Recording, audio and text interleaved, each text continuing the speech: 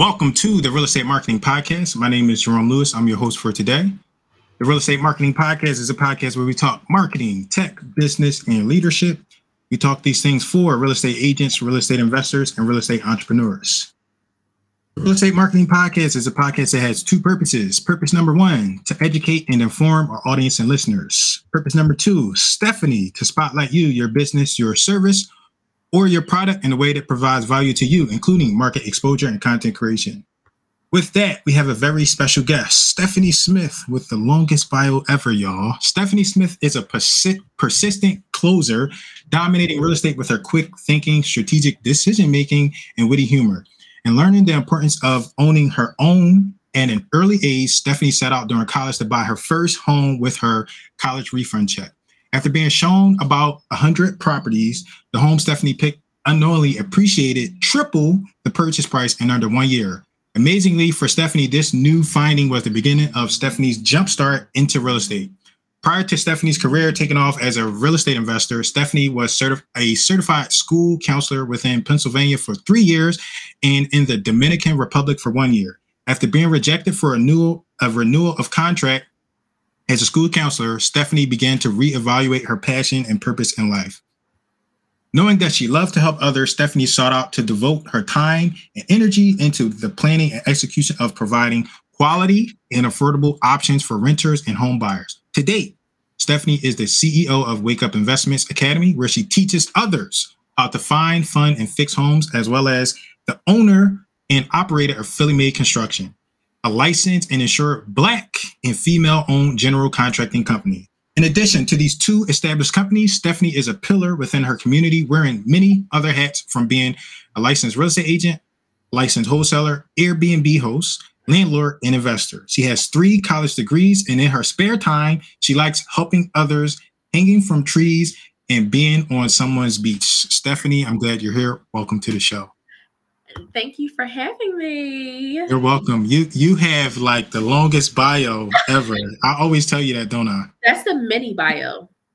See, and that's just the mini bio, y'all. So one of the things I like to do is like we read the professional bio and then I tell our guests to tell their story in their own words. So what I would like for you to do, Stephanie, is to tell that story in your own words. Like, how did you get into real estate?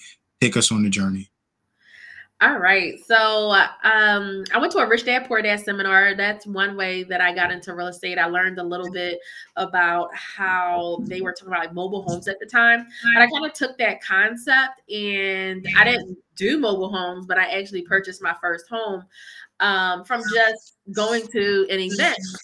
I knew that I wanted to leave my mom's house and not rent. That was like my goal. My goal was to leave my mom's house and never rent, to own a piece of property, because my mom always put that, ingrained that into my brain. Make sure you're always owning, because it took her a long time to pay her house off and so forth. And that was like her pride and joy. And I also knew that, one, I was going to own a property after I left my mom's house, and 2, I was going to what we know now today, house hack, but I just basically called it renting rooms back in the day. So, and how I got that concept was because I seen that my mom struggled to raise me growing up, and with struggling financially, she actually rented a basement out, her basement, and she rented one of her rooms upstairs. So the basement she rented to an older gentleman, his name was Mr. Curtis, God rest his soul, and then upstairs she rented it to a couple church-going people. So we had this lady named Miss Mary, and I just noticed that since we had a 4-bedroom house, we definitely had enough rooms, because it was just my mom and myself, to be able to rent those extra spaces out. And from there, she told me, like, growing up, like, how do you think you have the things that you have and so forth? She was like, money just, don't grow on trees and so forth. But she was always like her heart. Like, if she could work with someone to make a couple $100, because she was like referral fees for insurance or renting a room or so forth, she always wanted to make sure she had enough money to be able to put me in certain activities and just be able to survive. Because she started out making like $5 an hour at her job that she still works at to today. So that's how I got started in real estate, from learning and then also from watching my mom, in a sense, renting out her rooms. Okay, thank you for sharing that. So, I have like a list of questions for you, but I want to dissect some of your story of what you told. Something that jumped out to me, what you said is learning. So, education, and then you have education business, right? You got, I forget what the name of it is, but you educate people. So, what is like, give me some advice if I was brand new, some input on like how do I get educated, because there's so much information out there. Like, what are the first steps and how do I go about educating myself to be involved in real estate? So you would first have to figure out what type of real estate do you want to be in. There's so many different avenues. Some people choose to keep their 9 to 5 and then jump into being a part-time real estate agent. Some people dive in and want to learn the construction side because they like to do DIY projects around the house, and they're just like, hey, I just want to jump in and figure out, how I can also manage properties as well and work with my hands too. So you have to figure out what avenue. You have construction, you have real estate agents, you have wholesalers. If you just want to sign a piece of paper and make thousands of dollars off of signing a piece of paper, you also have insurance. Title companies. A lot of people don't think about those things, but there's so many different avenues within real estate. So I would say, learn about generally those different avenues and see which one suits you and the time that you have to be able to commit to it. After you learn about those avenues, then you want to just take one of those avenues and now learn more and master it. How I got started doing full gut renovations, because I didn't just start out doing that, but how I really got started into scaling my business once I realized I was an investor years after I purchased my first house. Was that I started to go to networking events. So I never really consider myself actually having a mentor.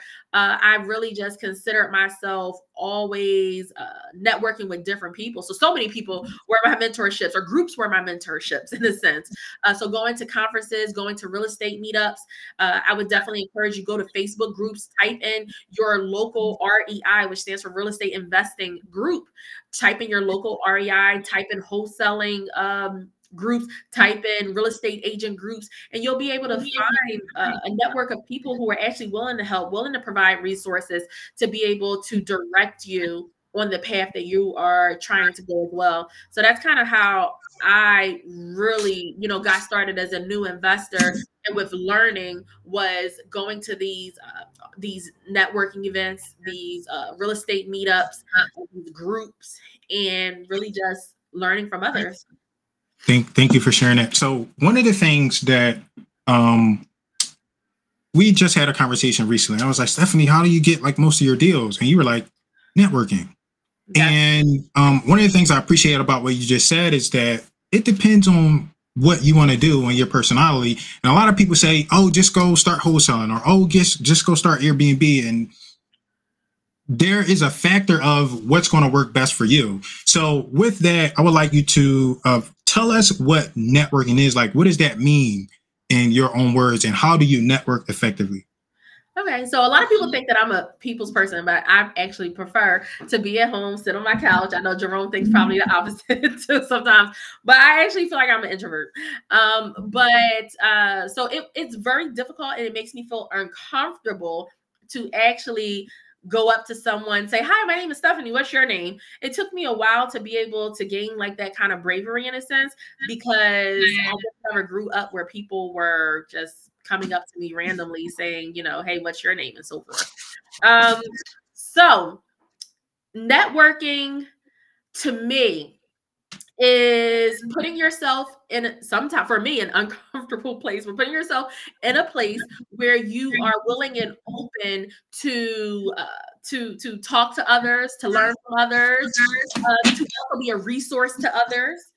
So networking to me is just putting yourself in a space where you're interested in learning more and also providing more as well. So for me, what Jerome is speaking about is a lot of people find deals from so many different avenues. People say go on the MLS, go get on a wholesalers real estate deals to purchase properties. So people may say, hey, go on the MLS, check out the expired list, go on wholesalers emails list. And for me, most of my deals actually came from networking events. So I'll give you an example. I went to a lending network event. So it was a lender in Philadelphia. It's a popular lending group, Spring Garden Lending. And I got a deal I got a deal for $33,000 from just meeting a girl at that and taking the action actually to go and say, hey, let's do a walkthrough like ASAP. And I got a deal for 33,000 and I just sold it for $310,000. So I go to these networking events. Jerome and I were a part of a group called Cash. I forgot it now. Cash and Coffees. We haven't been in that group for so long. I almost forgot. So we were a part of a group, Cash and Coffees, for so long. And at 7:00 in the morning, we would meet every Saturday. And I got a deal for $45,000 from a young lady, I believe. She got under contract for $35,000 and she sold it to me for $45,000. And she had another person who knew the market, knew the area, but because her and I built a relationship, I offered that I would help her learn how to wholesale amongst that process. If she went with me, she could have got more money potentially, and also she could have went with someone who already knew the market, had the lender down pack and so forth. But she said, I'm going to take a chance with you, Stephanie, because you're also going to teach me how to wholesale properly. And I taught her, gave her all my contracts. I told her how I, structure it. I also told her how I wind up wholesaling to myself, actually, to be able to get money back at the table. So she took that relationship building opportunity where once she made money, two, she was able to seek some mentorship from me, as well as to be able to help her see how I go with as an investor doing my deal from part A to Z, where I came to the table with no money. So she was able to have a valuable experience just from that 7:00 meetup. And a lot of people get intimidated at 7:00 in the morning, but hey, I wound up getting that deal. Oh, wow. I wound up getting that deal. And once I got that deal for $45,000, I put about $50,000 into the property and sold it for $170,000. So definitely networking events for me, building relationships have definitely been key in my business for success. Thank you. So networking and going to the events, how many, let me see. You've done so, and I'm just, when I tell you, I'm like, no, you're not an introvert. I'm just picking with you because I know, like, I'm an introvert myself, and people always tell me that because I'm willing to put myself out there. So I want to hear from you. Like, I think you said, I could be wrong, correct me if I'm wrong, but I think you said people have come up to you from you doing some speaking as well for deals. Is that correct? Or people have come up to me? Yeah, because you've been speaking and they like brought you a deal or something like that, no? Yeah, people do bring me deals. People do say, a lot of times, like, hey, Stephanie, since you're an investor, I want to run this deal by you. Correct. I didn't say that, but yes, they do. Okay. All right. Don't worry about it then. Tell me about the deal that we were like involved in together. That's like another deal that basically is through networking, right? So tell us about that one. Yes, definitely. So Jerome and I did a deal. Well, I did a deal. Jerome basically, he reached out to me because of the relationship that we had. And he said, hey, Stephanie, I have a lady for you that I want to send over your way. I've worked with her for about a year and it doesn't seem like it's going anywhere. I am kind of impatient now and I don't want to really deal with it anymore. I don't want to deal with it. Maybe you have the patience to be able to deal with it, but I don't anymore. And he just sent me over the deal. He didn't ask for anything in return or anything like that because we're in the business to be able to help others. And this lady did need help, but she also needed someone that was going to be patient with her. And I mean, a year is a pretty long time to be patient with someone. And he just was like, I don't have it in me anymore, but I do know she needs help. It may not be today or tomorrow, but maybe you can help her. I just don't want to put any more work into it. I have to move on. And I said, okay, no problem. I then, in return, worked with her, talked to her for about a year, I think. Wow. So it was probably like about 8 months or so. We were going, a little bit back and forth, like, hey, just following up and so forth. So follow up is definitely key. But I'm not the best with follow up. So she actually reached back out to me actually, because of the impression that I left on her and the numbers that I had provided with her. And she basically said, "Is your offer still stand?" Of course, the offer doesn't stand anymore. Time has passed and so forth. However, I did purchase that property, I believe, for $45,000. I winded up wholesaling it to myself for probably like, I don't know, 80,000. I'm not sure. So I got some money back at the table. But I purchased it for 45,000, and I then in return fixed it up for about 70 something thousand ish, 70, 80,000. And then I sold it recently this year, 2023. I sold it for 228,000 maybe. My go-to number was 250, but with the market shift, I did have to take a lower cut, but I still was able to walk away with about 52. So my profit after I did some numbers was like around $20,000, $30,000 maybe. So it still wasn't a bad deal. Lessons are always learned along the way and so forth. My speed time on completion of projects enhanced. So a lot of things that I learned along the way, but also Jerome and I went out to eat one day, and I just was like, "Hey, here goes $1,000 or 15. I don't know how much I gave you, but like, here goes, some money." And he was like, "What's this for?" And I'm just like, "Oh, I just wanted to say thanks.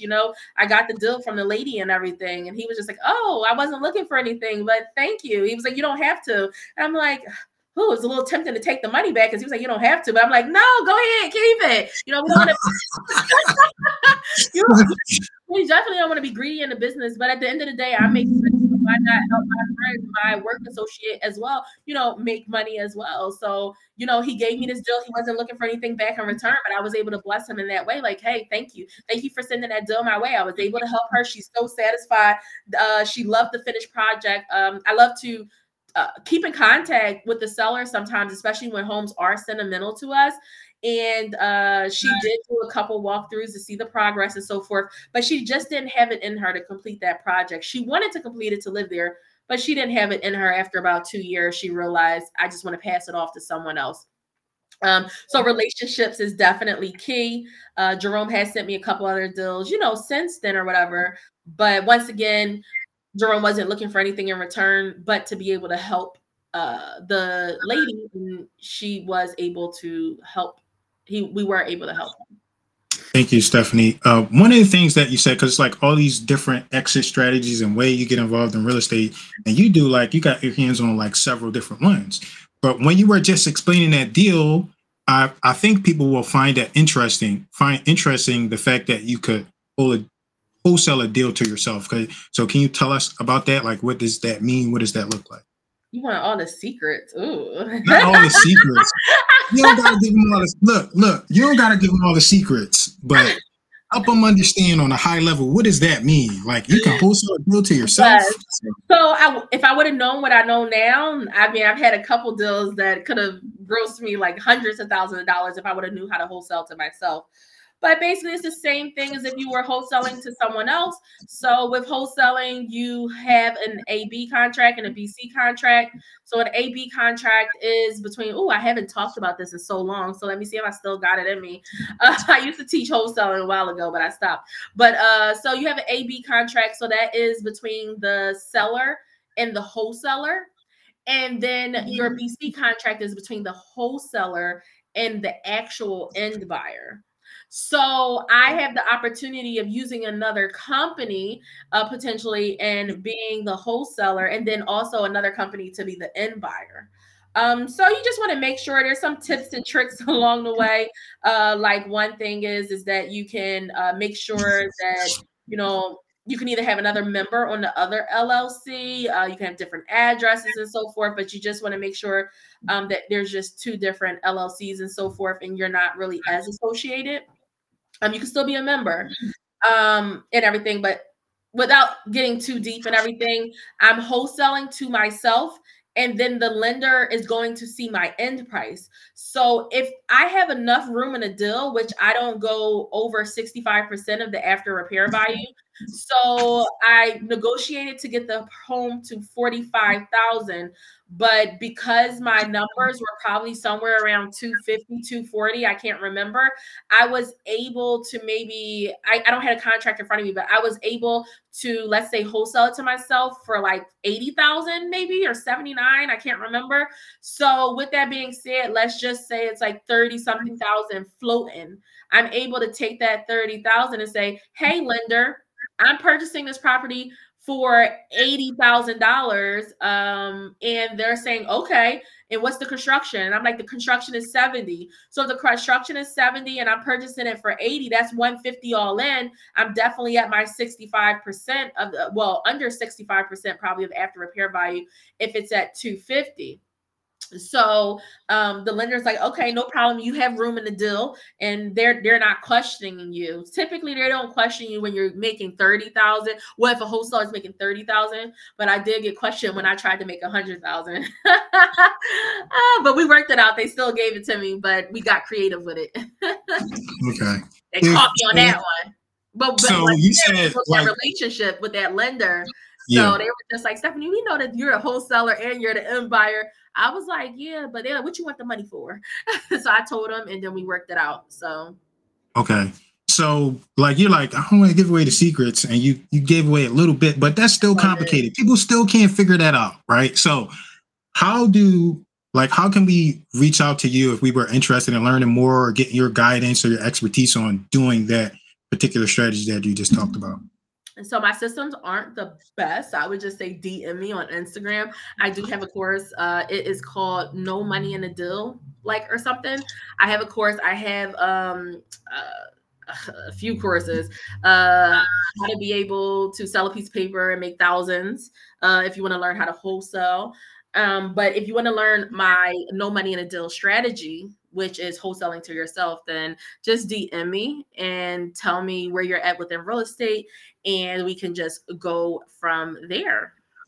DM you on where, Instagram, like which sorry, tag on and which Instagram at my tag? life. My Instagram handle is at my life is real estate. Okay. And what about that email address down there? Oh, I don't know why. This is my first time on here. You can email me there as well. Okay. This is my Right. first time on here. Can I change it to my name? You can change it to your name if you figure it out. So you can try while we're doing that. You do different strategies, right? So like how do you determine what an exit strategy, like which exit strategy you're going to utilize? Because you've done wholesale, you've done some flips, you've done some Airbnb, I think you even done some rentals. Tell us your strategy for deciding on how you're going to exit a deal. Um, with the market and how it's constantly changing, you can get into a deal and want to flip it, and then you can wind up being stuck with it. So, me personally, I definitely, when I'm calculating the deals, I'm calculating them to make sure that they make sense with a flip as well as making sense with a rental typically. So, um, I'm looking at cash flow. I'm looking at what can I do with the property. I only like, for example, Section 8 if I'm going to rent out an entire house. So I'm looking at, is my cash flow going to be a significant amount for me that is pleasing to me? Um, so for me, I just calculate both ends, and I also make sure that I buy right. So that's the biggest key for me. So once again, a lot of people are like, "Stephanie, how do you get these $33,000 deals, these $45,000 deal?" One, patience. Patience is the biggest thing, because I have friends who will say, "Oh, I just found this deal and it's $90,000. I'll be all in cosmetically," which I don't really do cosmetic rehabs. I'm not that person. So, "Oh, I'll be all in $50,000 and, I'll get $200,000 for it." And then they wind up having a lot of issues. The market goes down. And then next thing you know, they did this like half behind, cosmetic rehab home, and they can't even sell it. So now they need to rent it. I'd rather just be patient and find the home that I like that's cheap. So I guess I'm just a cheap investor. Most of my properties they're cheap. They're cheap for what they're worth, in a sense. So I don't mind spending $100,000, but I want it to be $600,000 worth of a home. So other than that, $45,000, $33,000 properties, those are my go-tos. Thank And you. so I'm just patient. Thank you. You have another philosophy concept that you teach, and it's called How Not to Flop Your Flip. Boom. You got a book about it, right? You got a book, you Yes. got a course. So help us understand. First, where can we get that? How can we get How Not to Flop Your Flip? I'm putting you on the spot. How can we get that book or that course? How do we get that? So it's just simple. How to not flop your flip.com. Okay. www. All right. And what made me write that book was because a lot of people struggle with contractors. And so a lot of people wind up flopping these properties that they're supposed to flip or they're supposed to burn. And I want to be able to bridge the gap. And once again, it comes back down to patience, you know. For example, I just had a student, she went through my whole mentorship. I taught her everything. And one of the things I teach people is that when you're vetting in contractors, just make sure you don't use cousin Bobo. What you think she did? She used cousin She Bobo, used Cousin Bobo. and cousin Bobo got her out of $12,000. So now she's in debt, $12,000, plus she had to hire someone else that wasn't cousin Bobo now to come finish the property. So, with that being said, you know, when you see that people are doing this and they're successful, um, make sure that you're coachable. Jerome is very big on that. You know, he doesn't take on certain clients unless they're going to be coachable in a sense because he's the expertise in his field. And so you want to make sure that you can work with somebody who's going to be coachable because we're all here to get them the results. They're choosing you for a reason to get you results. So um, I struggled in the beginning with contractors, with knowing how to vet them properly. You know, they would say that they're contractors and come to find out you couldn't find your license online. So I'm here to be able to say, hey, I made these mistakes. Some of these mistakes have cost me six figures, but I'm here to help you so you can save those six figures in your pockets. Am I going to alleviate all of your mistakes? No. You know, is real estate a risk? Yes. But it can also be a calculated risk if you just listen and you're coachable and you really, you know, follow someone who's actually doing it in this business, not somebody who's just doing one or two properties, but somebody who actually is doing it in this business. Um, so yes, I would just say, you know, definitely the book is there to be a guide, a blueprint for how to not, you know, sabotage your flip and potentially lose money along the way. So you want to make sure I tell it's kind of like a triangle. You know, you're going to have your construction, you're going to have your finances in place, and they're going to have yourself. You're going to need to be able to make sure that you manage these two. And if one of these two is these three sides, and one of these three sides is broken and it's just not going to work. So you need to know your numbers. You're going to need to know your numbers as an individual investor. You're going to need to know your construction, your budget. You're going to need to make sure that if a lender allows you contingency, that you have that. Um, my lender doesn't allow contingencies anymore because we should really know our numbers. So we shouldn't need a contingency plan. And then lastly, making sure that you have a relationship with your lender as well and knowing the ins and outs. I have a lender that if I don't finish the project within a year, he sometimes waives my fee so that, you know, I don't have to pay thousands of dollars extra on the money that is still owed until I sell it or until I burr out and so forth. So you want to make sure that you build those good relationships with lenders and know their terms and so forth.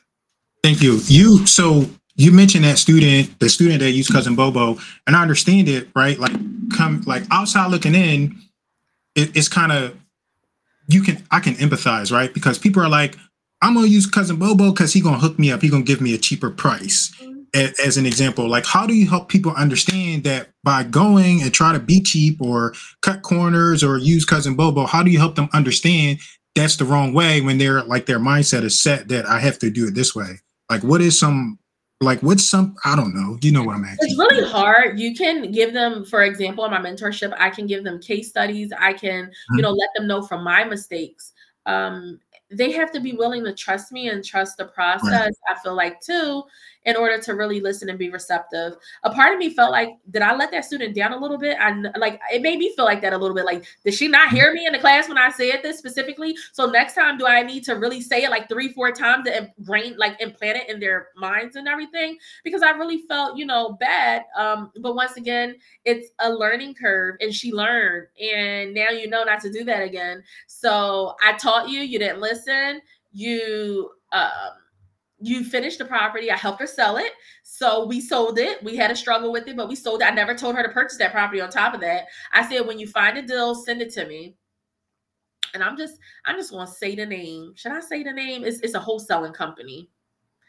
Anyway, You it's a can say that wholesaling. name. Yeah, you can say the name. I do not really like New Western in Yeah, Philadelphia. They asked for like $10,000 earnest money deposit or like a $40,000 house.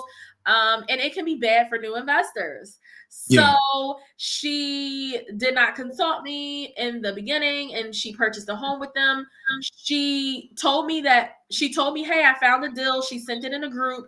But then when I realized who it was with and how she already had put her $10,000 down, when I told her I didn't think that it was a good deal, I said, I don't know where you pulled your comps from, but you didn't. Where did you pull your comps from on top of that? So I just felt like, don't be eager. If I can give you any advice, don't be eager. You're going to see a lot of deals that are going to come across and you're going to think that, oh my gosh, they look great. But really do your homework. Don't put down, if you're a new investor, don't put down $10,000 earnest money deposit. Like, I mean, unless the house is worth $600,000-$700,000 and you're getting it for, I guess, $100,000. Like, but don't be eager. Don't be eager to just a lot of new investors are eager to get something under contract. Once again, patience for me is the name of the game. And that's why I'm not going through foreclosures. That's why I am, I thank God that I have been successful during COVID, that I was able to tweak my strategy as well if I couldn't sell a property because the market shifted, kind of unexpectedly, so I was able to tweak my strategy. Also, once again, building relationships. I was going after a 9-unit property. I was going to switch it to a 9-unit property. I was getting it for $150,000 on Germantown Avenue. And my lender told me no. And I'm like, this lender always comes through for me, never tells me no. He said, Stephanie, I just went to a conference and the market is going to shift. And it's not that I can't fund you. I'm afraid that you won't be able to burr out of it. And he was right, because a lot of people are not counting commercial properties now as that cash flow, because when COVID hit, all the commercials shut down. So they're only going to calculate the 6 units above and not the commercials below. And he said, I'm not going to fund this because, he just said, I don't think that you'll be able to burr out. Now, would Stephanie have made it work? Stephanie would have made it work. It was $150,000 for a great property on Germantown Avenue that I was going to go up and do all the stuff. But I appreciate the relationship. He could have told me yes, and he could have took my money and I could have been in a foreclosure. Anything could have happened. But interest rates had went up, I probably wouldn't have been done that property still to this day. So now I would have been burning out for 10%, 11% on a cash out refi once I completed the property. It could have been a mess. So valuing those relationships, being able to be coachable and receptive to what others are saying is going to be key in order to be successful. I also asked Dan about the property, and Dan said, maybe you should listen to them. Maybe, they're onto something. And lo and behold, a lot of people are having issues refinancing out. Credit scores have gone down. Excuse me. Credit scores have gone down. So many things have changed that have affected people in being able to successfully complete their exit strategy. And so that's thank why I you. need to be patient and purchase and buy right. So you said I want to challenge you because you said don't be eager. And I don't think that's what the real issue is. I think people should be eager, but I think they should listen to their mentor or their coach or that expertise that they're getting from someone, right? So you were eager and you met and you hit a mentor or a coach or a person that was lending to you. They said no, and you said, okay, I'm listening. And you reached out to somebody else. They said, you should listen. And you said, okay, I'm listening. So I don't think the eagerness is what's getting people. I think rejecting and not receiving input and information when a mentor or coach or some teaching entity is telling them it's probably not best that you do that. Yeah, and I can agree with you because, I can agree with you on that because I did take on a deal during COVID where literally it went on the market and within like 20 minutes that I seen it, I jumped on it. I was super eager, but I also did my numbers in my mind and I knew that the deal was going to work. So I was super eager in getting that deal under contract. And within the first 45 minutes of it being on the market, I was at her house because it wasn't far away. And she had another buyer there, but she did go with me because of a cultural reason. And we got it under contract literally in 45 minutes. And also she's with my same brokerage. So she was the seller and just talk about relationships and so forth. Yeah. So she did go with me. And I bought this property and I was eager, but I knew my numbers because I learned along the way. So I can see where you're coming from with that. If it's a Yeah. good deal, I want you to jump on it, but I also want you to remember, what you learned along the way. And then also, if your coach is telling you, hey, reach out to me, let me know, about this deal before you sign the dotted line, take advantage of that. And so, yeah.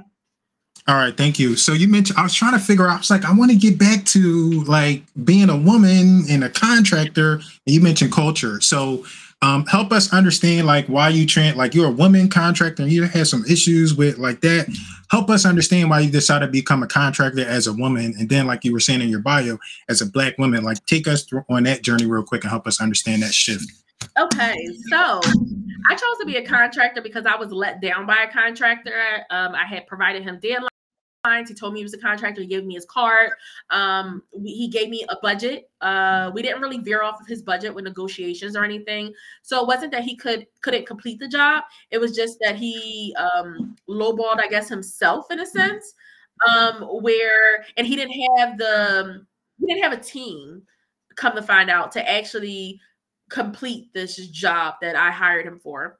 So also I used the lender who let me down as well. It was a 3,000. It was just why you have to know your lenders and build relationships along the way. And I would never use that lender again as a new investor. I didn't know my numbers when I got into this deal, but you learn. And it was a 3-story property, about 3,000 square feet. He told me he could do practically a full gut renovation, minus the systems, well, minus the HVAC. We already had HVAC, but for like $55,000, which is unheard of for a 3-story, property, gutting it all out and so forth. So I realized later on that his workers were sitting around. He wasn't there. Come to find out, they're like, we just met him today. He pulled us from Home Depot. And so they were like snitching on him. And then I gave him money for materials and so forth. And he wasn't having all the materials on site. So he's supposed to be paying these guys and they're not completing the job effectively. He missed deadlines when I was supposed to have people moved in on like one of the floors while he worked on the other ones. So then I learned through a group that I was a part of, like, hey, you can look up their license number to see if they're licensed. And so I asked him, did he have a license? He showed me like the next day or so a commercial activity license. And I'm like, that's not a business license though. Like, do you have a contractor license? And he was like, this is it. And I'm like, no, it's not. So I don't know if he was like doubting my skill set or my ability to find out if he was a contractor or not because I was a woman. But I did learn that, he couldn't be found in the system through his company, through his name and so forth. So I did fire him from that property. And it was a learning experience to set up a folder, which I teach my students to have certain things in your folder when you are hiring a contractor. It's very important because if anything goes wrong on the property and you don't know who this person is, if you need to run up on somebody to get your money, nothing violent, but still, just to show your face, and they look at a ghost like, oh my God, I seen a ghost. Kind of like, who they are. Because sometimes we can hire people and don't really know who they are, where they live, where their business is established at, if they have a business, if they have insurance. There's so many different things. So I decided, hey, I was managing him and he wasn't getting the job done, and so forth, but I was staying on top of him with deadlines and so forth. Why don't I just try to find people that can finish this job site out? And I can manage them. So I learned a little bit about how to be a contractor because I learned how to be a contractor because now, for me, defining a contractor is someone who is managing the general laborers in a sense, the general workers in a sense. So you have tradesmen, tradeswomen, and they're doing the work. But sometimes on these bigger projects, when you see the guy or the girl come up with khaki pants on and a white t-shirt, they're typically like the project manager or the contractor and so forth. They're not the ones that are typically getting their hands dirty. Are there contractors that get their hands dirty? Yes. But when you think about these larger companies, there's a whole system. And the actual contractor and the person that's on their name, they're typically not getting their hands dirty. So I said, you know what, I could do that without getting my hands dirty. I winded up getting my hands dirty, learning how to demo, learning, low bearing walls, what's a low bearing wall, what's not a low bearing wall, how to take it out, had to get a Technishot. So I definitely was getting my hands dirty and so forth a lot in the beginning. But now I'm at a point where I have steady people, tradeswomen and tradesmen that I do respect. And I do like their work and they're integral, that I can trust them to help me to succeed in finishing a project. It's very hard to find people, and you have to go through sometimes a lot of people until you find those go-to people. But once again, coming back to networking, being a part of groups like Bragg and so forth, I'm able to, say, hey, let me go and let me see who has an architect, who has an HVAC guy, who has a plumber, and you can go into these groups and people will recommend people that have worked for them as well. So I decided to become a licensed and insured contractor because I knew that I could manage people. And yeah, it's a misconception that women can't be a contractor. It's a male dominating field. Women can't do these things. Women aren't strong and so forth. And I'm pretty strong. I've thrown several trash bags out of the window into the chutes and so forth. But definitely, it doesn't matter, man or woman, you can get the job done if you have the mindset that you can do it. Thank you. So would you say that because right here in your bio it's insurance Black and female owned general contractor, would you say that adds to, does it give you an advantage, a disadvantage? Does it add anything to what you're doing? Could you talk about that? Yeah, so it can. So I am still a small construction business and I choose to take on the clients that I do want to take on. But if I did want to get federal contracts and so forth, it does help to add to with getting those certifications, because you can get funding as well from the government. And then at times they have a certain quota that they may need to meet to hire a certain ethnicity or a certain gender, owned business and so forth. So it does help if you are going for those larger contracts as well. All right. Thank you, Stephanie. I appreciate you so much. If you could, all right, tell us, let me see, how can we learn more about you online? So the only thing that I have going on right now, as far as reaching out to me or learning just about real estate in general, I have a lot of videos on my Instagram. You can go to my handle at My Life is Real Estate, because that's what my life is, real estate.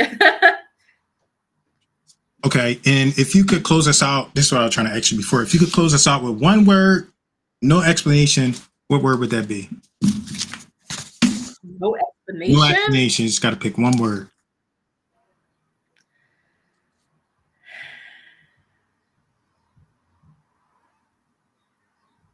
Patience. Patience.